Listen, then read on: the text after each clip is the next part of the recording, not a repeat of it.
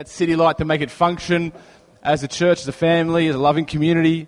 And there's a bunch of people that volunteer their time and a team of people that do that to help City Light to go forward. And at City Light, we've structured ourselves in a way that there's sort of different M areas, and one of those areas is ministry, which is really key in helping people to serve and plug in at church. And that is led by my friend Ebony. So please welcome Ebony to the front.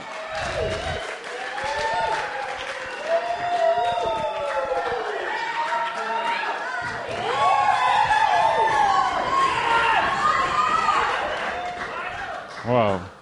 They weren't like this at 11 a.m. They were like, who is she? Yeah, right. It's better playing for your home crowd, isn't it? Your home crowd is where it's at, isn't it? Your home crowd, I know. So it's like, when at 11 o'clock, what normally happens is Jez will give you one clap. It's just like, oh, thanks, man. That's how it normally works with that. He claps you once. You just go mental here. Anyway, good to have you here, Ebs. The home crowd advantage, which I like. Tell us a little bit about yourself, Ebony's story, just briefly, what you do, where you grew up, all that sort of stuff. Sure. So I grew up in the Sutherland Shire, and then about 2 years ago I moved closer to the city. So I had to find a church. Well, I wanted to find a church closer to home. So now I live in Rozelle, so it's like walking distance, which is cool. So during the week I spend kind of one day doing City Light stuff, and then 3 days a week I work as a lawyer, and then I'm also doing a PhD as well. So that's kind of what I do during the week. Lots of stuff. What's your PhD on? I know it's complicated. Short Summary? answer is I'm looking at the healthcare that's provided in immigration detention centres and some of the ethical sort of issues around that. Yeah. I asked Ebs a question this morning. She had no idea I was going to ask, and I really threw her off, which I enjoyed. I did a research on Ebs, and I'm going to go with the same one. Did you know? Same question. Yeah, sorry, that's a bit boring. He's always going to ask me another question. I know, I was trying to throw her off again, just get into a bit of mind games. I did it, though. Ebony loves fast cars, right? Is that right? She used to own an MX-5.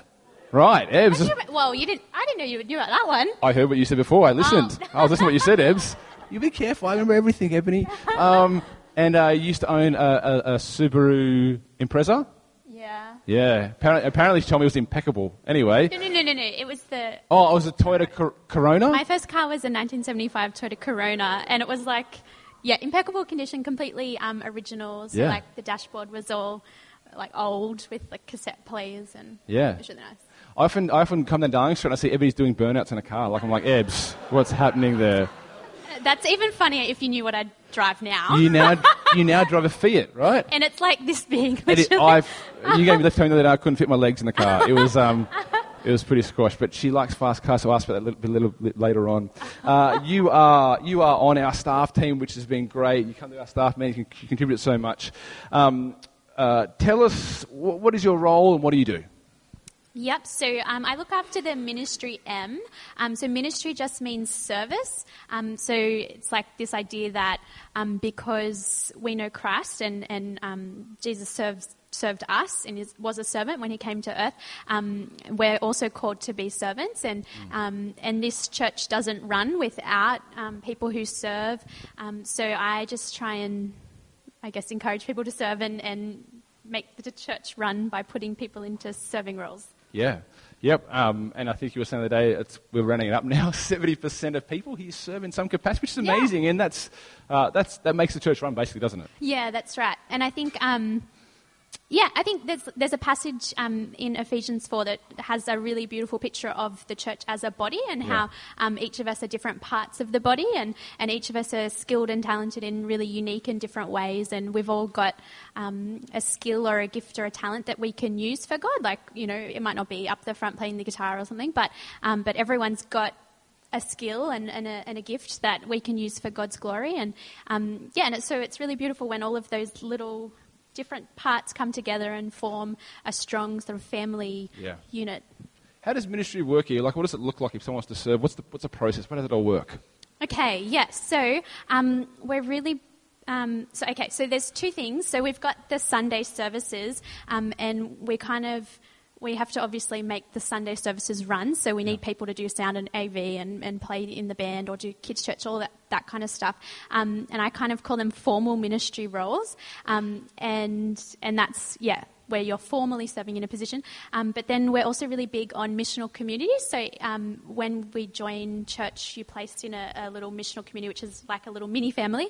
And that's a group of people that you can, I guess, informally serve just by loving each other and investing in each other. And so we can serve each other in that way as well. And within each missional community group, there is a ministry rep, which is someone in the group who's tasked to, I guess, encourage the group to be serving and loving each other, but is also, the idea would be that they would eventually meet up with everyone and chat through what gifts and service each person has and try and find a way for each person to find a way to serve our church. And I guess the idea is that the more involved you are at church, the more plugged in you feel, and the more you're part of the family, and and the more you're just blessed by that opportunity to serve. And tell us, ministry going forward, what do you hope happens through ministry and this ministry? Yeah, so I guess one of my hopes would be that everyone at our church does feel plugged in and loved and part of our family, and feels valuable and like an integral part of City Light, and are given the opportunity to serve and experience the joy that comes through service. And I guess the other hope that I have is that our church would be somewhere that it's a pleasure to serve. So I sort of suggested this morning, like, think about recently have you said thanks to your MC leaders, or thanks to the people up the front singing, or up down the back on AV or something. I think it's really important to keep thinking about those people who are serving us every week that we probably don't realise or take it for granted a bit. And so I'd love for City Light to be somewhere that's a pleasure to serve as well. Yeah, totally. Eb serves here. She has for the last little while, 1 day a week, unpaid. She has such a high capacity. She is doing an amazing thing. I used to run the ministry, she's taken it off my hands so I can do other things. She's such a huge blessing to have at our church, and she's a valuable member of our staff team. So I want to say thank you for all that you do. I really appreciate it. Thanks, Gav. Please thank Ed for me.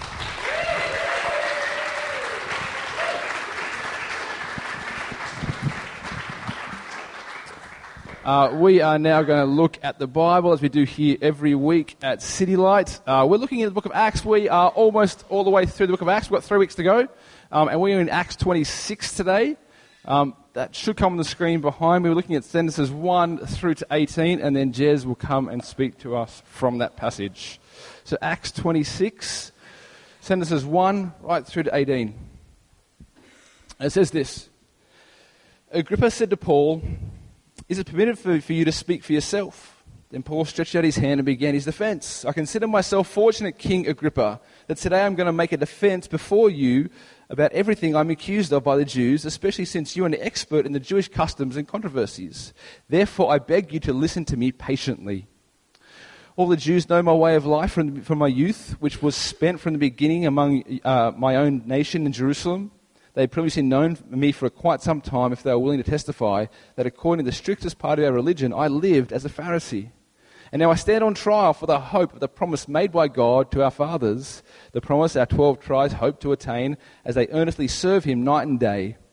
Because of this hope, I am being accused by the Jews, O King. Why is it considered incredible by any of you that God raises the dead?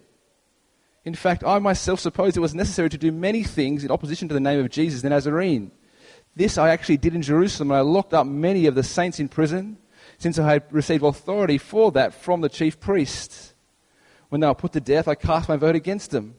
In all the synagogues, I often tried to make them blaspheme by punishing them.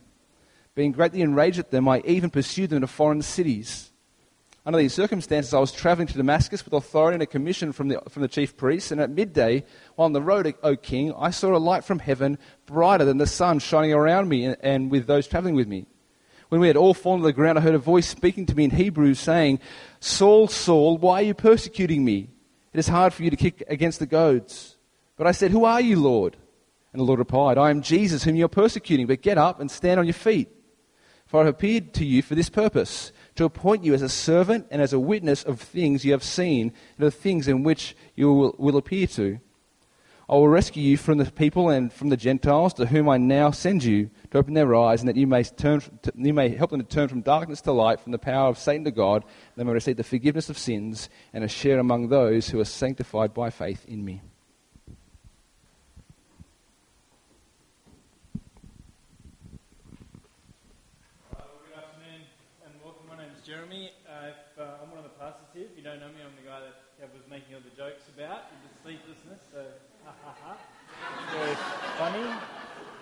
one of our children is not sleeping particularly well, so we're operating on about 5 hours a night on average, which is starting to scramble the circuits a little. I feel like I'm starting to hear colours and things like that. It's all starting to come a bit unstuck. But look, it's great to be here this afternoon, and on an afternoon where we are celebrating as a church family, the family growing and dedicating babies, which is an awesome thing. Another pro-parenting tip, if you are a parent here, if you're ever feeling bad about yourself, and whether or not you're parenting well, you should go on Netflix and watch a documentary called Trophy Kids about parents who are basically living out the sporting dreams they never achieved through their kids. I watched that and I feel so much better about myself. So for no other reason than that, do that. If you're ever down, during the week and it's been a rough week, Alex, just get onto that. But look, it's great to be looking at Acts 26 here this afternoon as we come towards the end of this book in the Bible, this story of the early church and how the gospel went out from Jerusalem, where it started, where Jesus lived and died and rose again, and where that was proclaimed. And what we're looking at this afternoon is the incredible purpose that the gospel gives us if we understand who Jesus is and what it is that he did. I reckon it would be fair to say that for most people, boredom is a significant factor in life. In terms of motivating or changing our behaviours, boredom is a significant factor. When I was a young kid, as a young boy, boredom was probably one of the things you spent most of your time avoiding, and you would do just about anything to avoid it. When I was 8, I was at a friend's house and we had nothing to do, so we thought we'd head down to the local park to see if there was some kind of inspiration there. There wasn't. It was just a park. There was nothing in it. But there was a canteen at the end of it. And next to that canteen was a lemon tree, and one of my mates had grabbed the lemon that was at the bottom of the tree that was looking a bit, soggy and old, and pegged it at the building to kind of see it splatter. And there was so much wall and just a tiny window, but if he was trying to, he couldn't have, but he managed to hit the window and it smashed. And at that point, we all froze, like wondering if we'd be arrested or if like lightning from heaven would come down and strike us down. And when it didn't, we took it as our sign that we probably should smash every window in the building. And we did that. And a few weeks after, we actually got caught out for doing that. And my parents sat me down, because we're going to have to pay for it all and all of this kind of stuff. And they sat me down and asked me what happened. And being a kid that would only ever tell the truth, I said, I was walking on the side, like on the little hill next to the canteen, and I slipped, and my foot kicked a lemon at a broken window. And at that point, like Mum and Dad, having surveyed the damage, could have thought one or two things. They either thought, look, our kid is the unluckiest kid in the world who kicked some kind of magic lemon that flew by itself or whatever, or is not telling the truth. And look, it did come out that was the case, and I missed out on the Year 3 disco and all of that kind of jazz. It was rough times. But the reason I say that is, look, as kids, we would do almost anything to avoid boredom, even to the point of delinquency. But to be fair, most of us spend a lot of our life avoiding boredom. I mean, boredom, if you're wondering what it is, really boredom is that state when you have nothing better to think about than yourself. You're kind of stuck at this point where you have nothing really significant to occupy your mind to the point where you are just thinking about yourself. Walker Percy said that boredom is the self stuffed with the self. And that would make sense, isn't it? The most boring people you know are people who are just the self stuffed with the self. All they can talk about, think about is themselves. Even when you're talking to them and you kind of relay some kind of story that's relevant to your life, it just reminds them of a story about their life that they can riff off. The more self-involved we become, the more boring we become, and the more bored we become. And I don't think there are two types of boredom in life. There's kind of momentary boredom and then life boredom. Momentary boredom is when you've just run into a bit of spare time and you need something to occupy your mind. And if you've got a decent app or some good TV to watch or just some people to hang out with, that's enough to take care of it. But that's momentary boredom. I think there's a greater boredom that you might call life boredom, where my entire life trajectory is so much about me that I'm actually kind of bored about it. It's really just about myself. Those moments where you stop and you think, what am I actually doing with my life? What's the purpose of it all? And we find ourselves getting bored of just about everything. Bored of our jobs, bored of our stuff, bored of our entertainments, bored of our relationships. And the reason for it is we need a reason to live or to give ourselves to that is greater than just ourselves. We need something that will demand our full attention for our full set of years, whatever that would be, that's greater than just me. And here what we'll see in this passage is that if we understand the gospel, it calls us to a purpose. And it's a purpose not about ourselves, but if we understand Jesus rightly, we'll see that he calls us to be about other people. That he calls us in the gospel to have an identity of a servant and a witness to the gospel. A life lived as servants for other people, finding our joy in laying our lives down for others. And so I'm going to pray that this afternoon that's exactly what God would reveal through Acts 26. So pray with me if you would.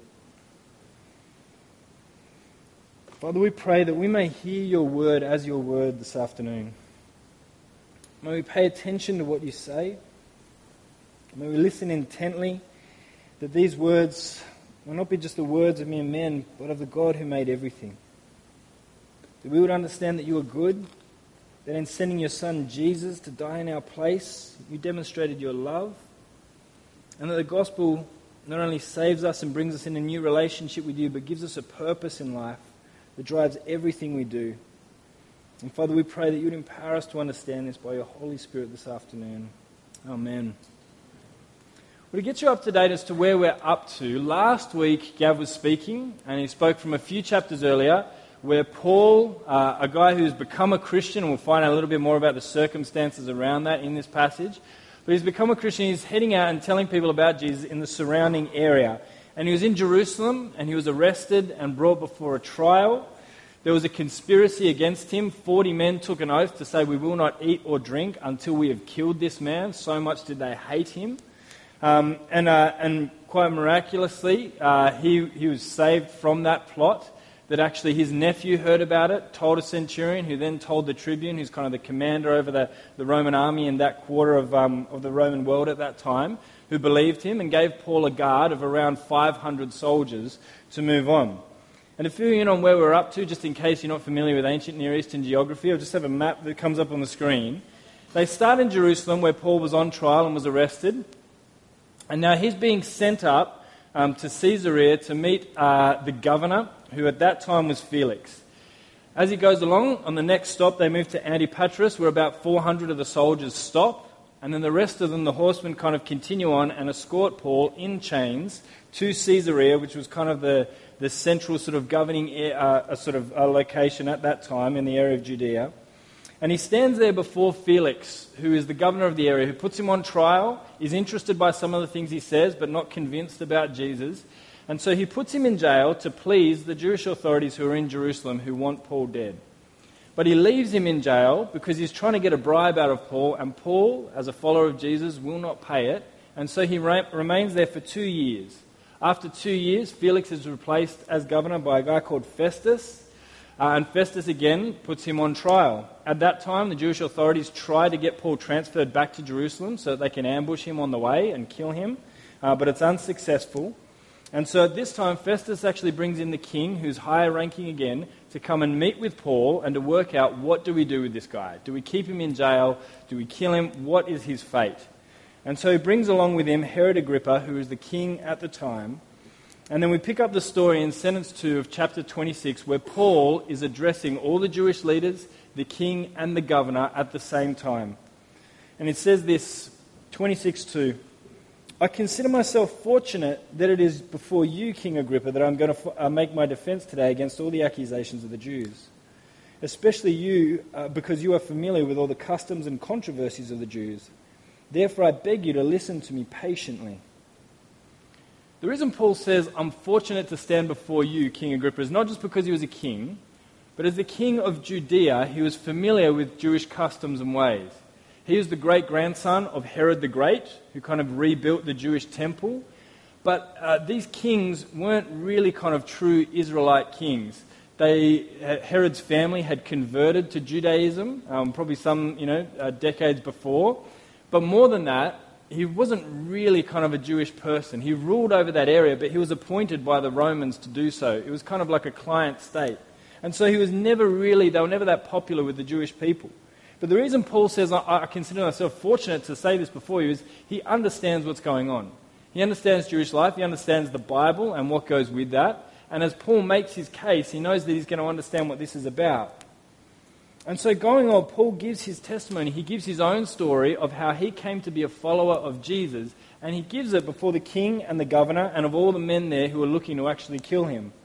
And we pick it up in sentence 15 of chapter 26. And this is Paul describing how Jesus confronted him in a vision as he was on the way to Damascus to kill and arrest more Christians. And he says this, "And I said, 'Who are you, Lord?' And the Lord said, 'I am Jesus whom you are persecuting. But rise and stand upon your feet, for I have appeared to you for this purpose, to appoint you as a servant and a witness to the things in which you have seen me, and to those in which I will appear to you, delivering you from your people and from the Gentiles, to whom I am sending you to open their eyes, so that they may turn from darkness to light, from the power of Satan to God, that they may receive forgiveness of sins and a place among those who are sanctified by faith in me.'" Just think how incredible this is, this situation. That Paul, standing there in chains, is a man who used to kill and arrest Christians. He says that he stood there and gave his vote of approval to see Christians murdered in front of him. And now he is a Christian, a follower of Jesus, in chains for that very reason. That's an incredible thing. That's crazy. He's spent all of his time since he came to know Jesus, since that moment on the way to Damascus, just telling people about who Jesus is. It turned his life around completely. In fact, you couldn't get more of a life reversal than that. From going from killing a people group to actually being almost killed for being one of them. It's a complete transformation. And yet it kind of makes sense, because following Jesus, if we understand the truths of the gospel, has to be that transformative. It's not something you can kind of have a halfway response to. In some ways, it's kind of sad to me when I hear Christian testimonies or stories that go something like this. I used to drink and smoke and sleep around, but now I have 3 kids in a suburban, and that's how my life sort of turned around for Jesus. Look, it could be, but it may just be a coincidence. Often that's just the story of kind of growing up. What happens is at uni you have heaps of free time, you party pretty hard, you travel a bit, you go in and out of relationships. Somewhere in your late 20s, you realise you don't have enough money to keep doing that, so you stay at the same job for 4 or 5 years. Then as you're approaching 30, an invisible alarm clock goes off, and everyone suddenly realises, I can't keep clubbing for the next 5 to 10 years because it's going to go from cool to sad. And so now I need to switch tracks and be a marriage and family person. And everyone starts getting married. And watching my Facebook feed at 29 was almost like relational musical chairs, right? It's like the music had turned off and you're like, you just got to find someone and marry them. If you've been in a relationship for 7 years, then lock it down, make it happen. If 6 months, fine, just get it done, whatever it is. And then over the next 2 years, my newsfeed turns from pictures from exotic locations to just baby photos, to the point where I almost want to download that app that turns them into cat memes. If you haven't seen that, there are people who have a lot of free time out there. But oftentimes that can just be the trajectory of life, that actually you kind of go from doing those things to not, just because you kind of get older and that's just the culture. But this shouldn't be the case. The claims of the gospel are crazy. They are. Think how crazy they are. The claim is that there is a God who knows all and sees all, who is all loving as well. That we have separated ourselves from that God. In sin, we've rejected him, and we've left ourselves to our own devices. We've cut ourselves off from the source of life, meaning death forever. And yet, he entered human history. God himself walked as a man, experienced all the suffering of human life, and yet lived a life of perfect love, to the point where people would travel for days or even for weeks just to meet Jesus, to experience something of his kindness. And more than that, the reward that he got for that from his own people was betrayal and crucifixion on a Roman cross. That he was betrayed by his own people, that he suffered the worst possible death, and yet he died willingly, knowing that his death would be a sacrifice for their sin to bring them back in a relationship with God. He died for the very people that were nailing him to the cross. That is incredible. It would be impossible to say, yes, I believe that, and it's not really had any significant kind of impact on my life or how I do things. It's life-changing stuff. As Christians, our story should be evidence of the fact that Jesus is real. And that's what most people want to know, isn't it? The world that are unconvinced about Jesus want to know this. What difference does he make? If God is real and he actually enters into your life and you can have a real relationship with God, what impact does it have at all? It should be the case that our life, like Paul's, is testimony to the fact that God is real and he changes lives. when I was in high school, I just realised that a bunch of these illustrations just illustrate what a bad person I was. But look, the gospel and all of that. But in high school, you'll see where this one's going. But look, in high school, like a few times I'd shared with Mel stories of what I was like in high school. And the truth was that I was a bit of a bully. And I wasn't proud of that. And she particularly hated hearing stories about that. But it had been on my mind after finishing school. So I became a Christian in year 12, right at the end of school. And it had been on my mind for a number of years that I wanted to like reach out to a couple of the guys who I felt I'd been particularly cruel to. And to apologise. Like my hesitation with it was that I was worried that they would think I'm just doing this for me and bringing up all this kind of trouble and pain for them, but just so I could feel better about myself. And so I was nervous about how to word it and everything. But after a while, and after talking to a friend who had been bullied at high school and asking him, look, how would you feel if you got this kind of thing just out of the blue? He's like, I reckon you should do it. And so I did, and I sent it out. And one of the guys, it took me a while to actually track down, but I managed to. And I was nervous about sending him the email, partly because he's a Harvard lawyer and I didn't know what kind of implications there might be. But also because I felt like, I don't know, like he's got on with his life, he's like, it's, kind of successful sort of, barrister and all that kind of gear, and is he really going to be like, what, you think you're like, I will lay awake at night thinking about you or whatever it is? But I did it, and I got an email back that afternoon, and he, like he said, he'd been significantly moved by that, and it would be great to catch up, and so we did. And so the next week, we went and had lunch, and I was talking to a guy that I hadn't seen for 20 years. Right, so in year 8, he was bullied so hard that he actually left the school. I hadn't seen him since. And after we were talking a bit about that and all that kind of stuff, he asked me, he's like, look, I just have to ask, why out of the blue did you send this to me? I was able to say to him, look, the reason I did it was because in year 12, everything changed for me. Before that, I built my identity on being able to put other people down. The way you go up the social kind of ladder at high school is however many people you can trample on beneath you. And when I came to know Jesus, everything flipped upside down. I realized that my identity was as a child of God, and that it wasn't about putting other people down or positioning myself according to them, but all that I am is based on who He is.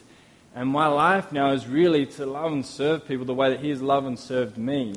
And I just kind of wanted to set the record straight. I didn't say it that like succinctly or articulate. It was kind of like a bit of waffle and whatever. But you kind of get the idea.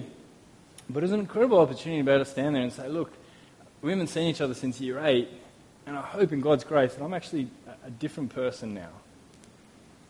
And it was an amazing thing to be able to do and to talk through. Paul here, you can times that by to the power of whatever, right? Paul is standing there saying to a king who has the power to decide whether or not he is free or whether he dies or any of that stuff. And he's saying to him, I've been transformed by meeting Jesus. I went from killing these people to being one of them who's been threatened with death in almost every city, beaten to within an inch of my life because I believe in Jesus. And why is he doing this? Why is he telling him this? Why isn't he arguing his legal case as to why there's been no charge brought against him? Why is it that he's not arguing that as a Roman citizen he should be treated better? We'll see why. Have a look what happens next as we pick it up in sentence 24. It says this, as he was saying these things in his defense, Festus said with a loud voice, Paul, you are out of your mind. Your great learning is driving you out of your mind. But Paul said, I am not out of my mind, most excellent Festus, but I am speaking true and rational words. For I am the king who knows, the king knows about these things, and to him I speak boldly. For I am persuaded that none of these things has escaped his notice, for he has not, for this has not been done in a corner.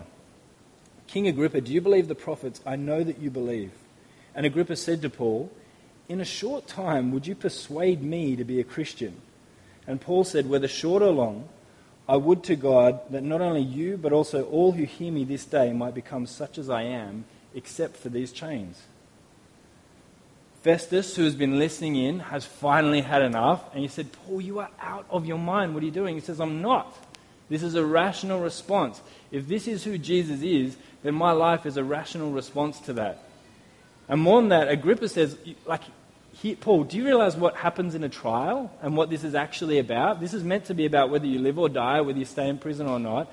And you're telling me a story, you want to convert me to Christianity in this short amount of time? And Paul says, yeah, actually not only you, but the governor and everyone else here. And keep in mind that the everyone else here are the people conspiring to kill him, and he knows it. and he's still seeking their good. He says, I wish that you were like me in terms of relationship with God. I wish that you were like me in every way except for these chains. He even wishes well upon those who would wish him harm. And then as we go on, we see that his story proves it. Look what it says at the end of this little text in Acts 26, 30 to 32. It says, Then the king rose, and the governor and Bernice and those who were sitting with them. And when they had withdrawn, they said to one another, This man is doing nothing to deserve death or imprisonment. And Agrippa said to Festus, This man could have been set free if he had not appealed to Caesar. Paul just previously had appealed to Caesar. As a Roman citizen, if your life was on the line, you could appeal to Caesar. That is, I want my case to be heard in Rome before Caesar to make sure I get a just outcome. And you could call that, and once you did, you had to be escorted to the capital for that to happen. But Paul, knowing that there's no charge that's brought against him that can really keep him in prison, he's broken no Roman law, did it knowing that that would mean that he stays in prison for the next few years for one reason. Jesus told him that you're going to testify about me in Rome, and Paul is going to go to Rome. And he sees that is the safest way, given how many people want to kill him, that is the safest way to get there. And his mind and heart is set upon it, and so regardless of what impact that has on him, he's going to do it. And the reason this is happening is because Paul understands the gospel and what impact that has on his life. He said before, when Jesus confronted him, he said, I will appoint you a servant and a witness. And so Paul understands that. He gets it. I'm a servant and I'm a witness. That's what my life is about. And so if that means appealing to Caesar and going to Rome, then that's what I'm going to do. His life is to serve and witness. Even when he's on trial, he is serving and witnessing to the people around him. The reason he wants to go to Rome and testify before Caesar is that it might secure a better outcome for the Christians in Rome who are being persecuted if it's shown that they're actually not doing anything wrong. And so he continues to do it. He gets it. Having met Jesus, he's like, all right, I get it. I'm a servant and a witness. That's what my life is going to be spent for, and he goes for it. He doesn't care about safety or comfort. He's thinking, how can I serve and witness to as many people as possible before my time is up? So once you understand the gospel, you understand that there is both power and purpose in the gospel. The gospel is powerful to save. That means that we have a relationship with God based on nothing that we do. It is all on Jesus' death and resurrection, on his demonstration of power that sets us completely free. We don't do anything to earn God's favor. It's all been done. But we do get a purpose in the gospel, a life purpose. We're empowered by the Holy Spirit to be servants and witnesses. It's kind of like this. If you've even heard of the movie The Shawshank Redemption, you should have. It's one of those, like, it's in the top 50 of every list and whatever, that kind of thing, right? It's a movie about, like spoiler alert, but it's 20 years ago, so like, if you haven't seen it by now, then again, it's on you. But Shawshank Redemption, there's a guy who's kind of falsely imprisoned, and there are two characters who are released, and they have kind of parallel stories. The first one is a guy called Banks, and he's been in the prison for like 40 years. Life has completely changed outside. Finally comes up for parole, and he's released. But it's kind of like, it's probably the saddest part of the movie, because he gets out of prison, and he realizes he has no idea what life's about. He struggles to even buy the groceries. The world has changed so much that he doesn't even feel a part of it. And so he ends up taking his own life. And then later on in the film, a guy called Red, who had a similar length of sentence, is released and gets out of prison and starts to experience all the same things. And it's set up so that you're understanding that he's feeling the same things as this guy did previously before him. And when he gets out, though, there is one significant difference. When he is set free, he gets out and he's looking to find his friend Andy. His friend Andy has set it up so he's got enough money to actually go and meet him. And so he actually has the opportunity to do it. So when he gets out of prison, he's not freed to another type of prison life or another type of imprisonment, but he's set free to go and do something, to go and pursue something and to find his friend again and to be finally reunited. As opposed to Brooks, he has something to do with his freedom. It's the same with the gospel. God has set you free completely, but not so you go, all right, well, like, what do I do now? I guess I'll just kind of do what I was doing before, or just chill till Jesus comes back or something like that. And he sets you free with a purpose. The gospel power sets us completely free so that we're freed up to find life in witnessing and serving. It sets us free for a purpose. And so I want to think about how this would affect us. How would it radically transform your life if you were here and a Christian and follower of Jesus, to understand completely that as an identity you are a servant and a witness of the gospel? I want us to think about this as a whole church and how it affects our missional communities, our small groups, our families, and as individuals. See, as a whole church, we are called to serve and witness to the people around us. William Temple says, the church is the only society that exists for the benefit of those who are not its members. Not the only organization, of course, there are many. But the only society that exists for the benefit of those who are not its members. As a church, we say we're here to see people who don't yet know Jesus find real relationship with Him. The point of this church is not that we'll just grow bigger and bigger and bigger, that more and more Christians would join. Although, of course, if you're here and visiting and looking to join, you're welcome. But the idea is not that actually we try and build a church that's just as big as we can possibly get by attracting as many Christians. You know, in Africa and in Asia and South America, the church is growing and growing and growing. But in the West and in Australia, it's shrinking. We don't want it to be the case that we're just the most successful funeral home there is. We have the softest pillow for Christians to come and die on as the church declines and disappears. That would not be the mission of the church. We're meant to be about others, about witnessing and serving others. One of the reasons we set a goal as a church to give away 20% of our budget to groups and organizations that help people that have no direct benefit to us is that it might be a witness from an overall stance that we are not here just about ourselves. That we, like Paul, are servants and witnesses, out for the benefit of others. We're not just about ourselves. But think about it in terms of your missional community. If you're here and a part of a missional community, I mean, one of the reasons we try not to do too many formal ministries at City Light is to free you up to invest in your missional community. Ebony spends her time here helping to develop a culture where we serve one another, where we live out this identity as servants. And when you first came to City Light, you may have found that the experience that you feel like, I feel like there's not a lot to do around here. And in many ways, that's deliberate. See, there are kind of two ways that you can serve. There's formal and informal. In formal service, you serve a large number of people in a small way.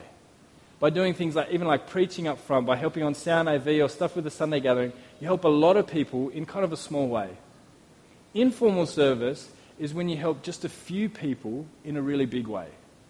In missional communities, that's the space where you help people work through life crises, where people have suffered significant trauma, and there's an opportunity to really help just one or two people in an incredible way. Where we help one another even financially when people come into trouble. Where we walk through one another day by day and week by week to look after one another. We really want it to be set up that we want to have opportunities to serve one another in formal and informal ways, but to free you up to really invest in those people who are around you. And as well as that, and in missional communities, to live out this identity of servants and witnesses, that there'd be an opportunity to share the gospel with those around you. That our groups wouldn't become little cul-de-sacs of Christians, but ones that push us on to reach out and connect with people and to love and serve the people who are around us. But lastly, think about it in terms of individuals. How would it change your life to know with deep conviction, if you're a follower of Jesus, that you're a servant and a witness? Let's think about just one area that probably dominates the landscape of your life. We'll start with just work. Most people, most Australians would say, in terms of surveys, that we feel like work is the thing that's in the way of life. That actually work itself is the thing that if you could, if there was some way to get around it, you would leave it behind so that you could get on with living life. Would it change the way you view work to know that you're a servant and a witness? Just think about it this way. Have you ever thought about the fact that work, in some small way, is a service that it does good to other people, or in some way helps them or makes their life better? Think about the very simple act of having breakfast. And let's imagine the most simple breakfast that you can. Let's think about Weet-Bix. Imagine that this morning you had Weet-Bix for breakfast. Just think about the network of relationships that actually had to go into that happening. There had to be a farmer who has a wheat harvest that's actually harvested, and an entire field is compressed in a factory into a single brick of Weet-Bix that is basically bulletproof, right? And somebody packed that and put that on a shelf. And imagine then, considering just all of those, but imagine then that you don't hate yourself and you actually had it with milk.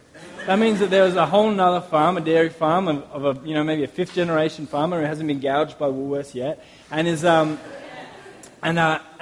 lovingly provided that.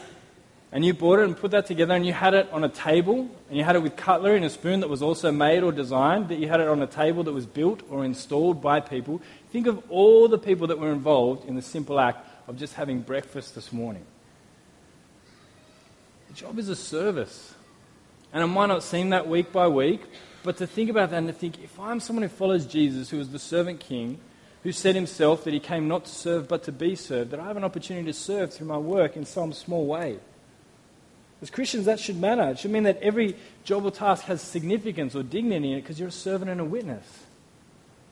This affects the kind of job that you choose. You might say, I'm going to choose this path or this path because I think this one will help me serve as many people as possible. You might quit a job because you realize, actually, I don't think this company serves people. I think it takes advantage of people. And as a Christian, I don't think that's what I'm supposed to be putting my effort towards and contributing towards. That actually I would pull back from that. You might take a promotion because you have a better chance to serve people. You might knock back a promotion and more pay because you realize I've got a good network of relationships with people here that I witness to Jesus and I love and serve them. And you know what? Money isn't everything. I'm not going to take it going up the scale. Whichever way you cut it, the gospel should transform our work life, the majority of our weeks. John Wesley, the 18th century street preacher, said, "Do all the good you can, by all the means you can, in all the ways you can, in all the places you can, at all the times you can, to all the people you can, as long as you ever can." Which is exhausting to say, but even more so to live out, unless we understand how much God has loved us and served us in Christ. As people transformed by the gospel, shouldn't it transform the way that we think and the way that we live our lives? I mean, Paul here is in chains. He's literally in chains. And he cannot stop thinking about how to serve and witness. That's what's on his heart, even the very people who have put him in those chains.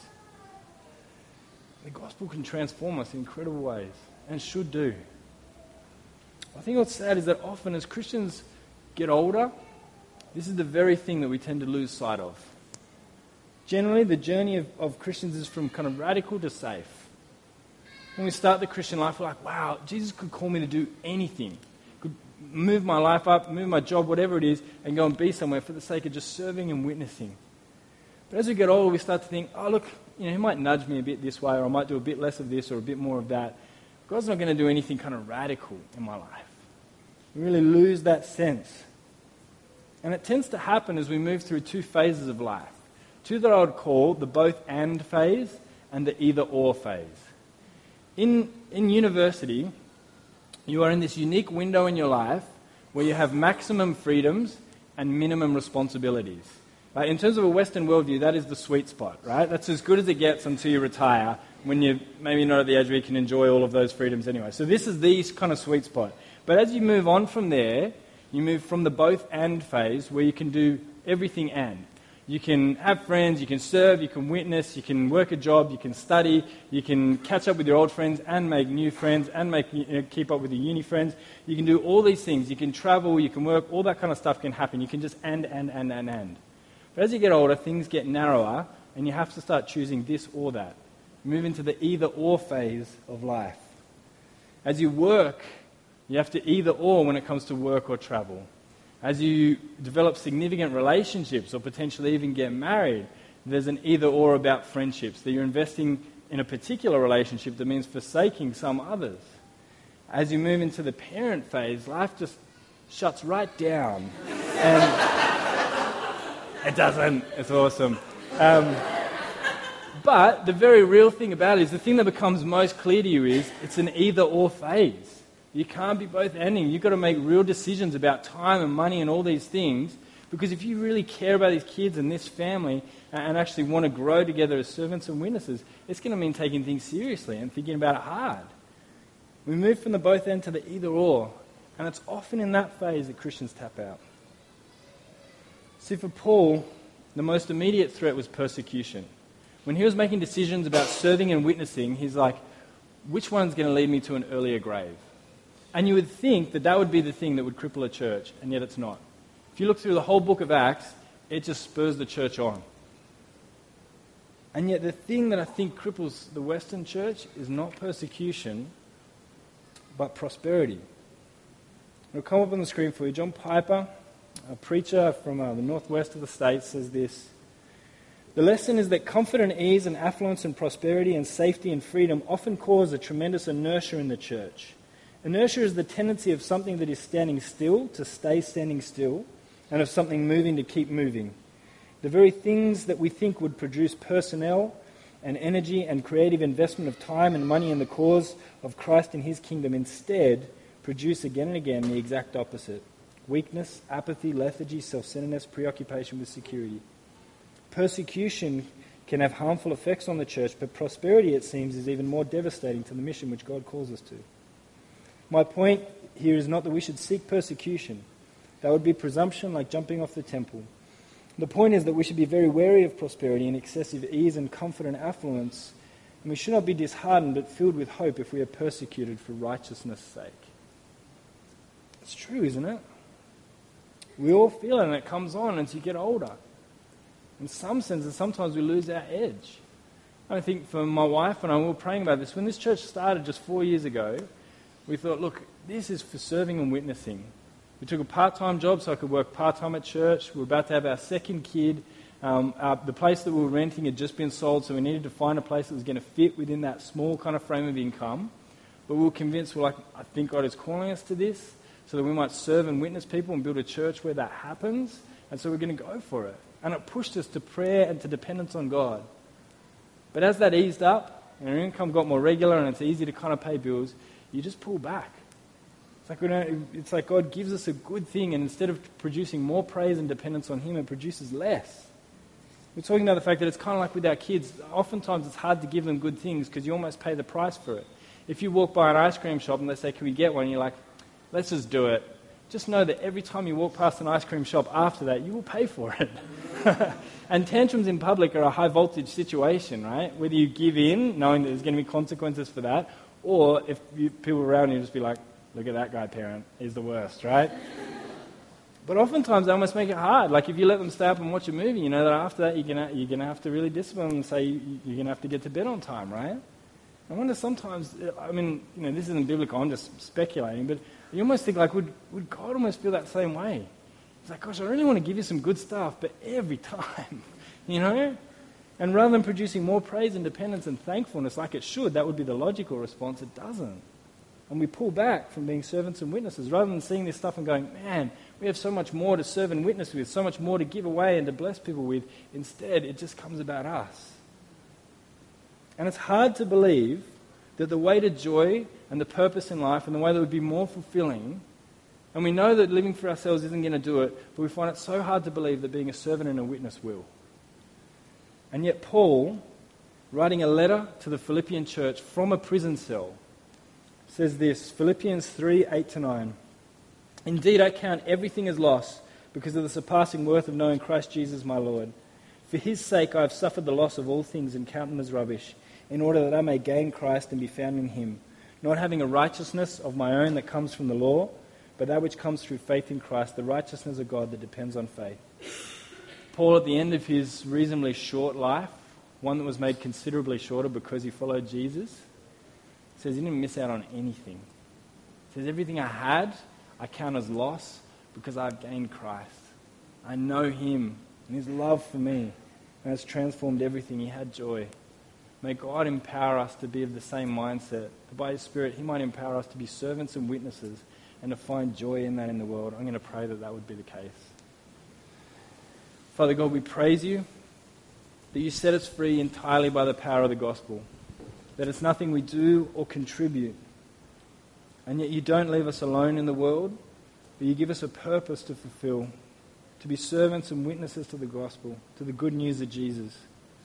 And we pray that you would empower us to do this, that we'd continue to press on, that our lives, rather than becoming more and more about us, will become more and more about the good of others, and that our desire would be to love and serve the people around us. We pray that you do this individually. We pray that you'd work this through our missional communities, and we pray that you'd work this through our whole church, that we might be a witness to you, that it might be a clear demonstration that you are real and that you transform lives completely, that you are the God who saves and saves entirely by grace. And Father, we pray that this would be the case for your glory alone. Amen. We're going to take a moment, as we do each week before responding in praise and in song, to reflect on those things, and then we're going to come back together and respond. Take a moment to do that.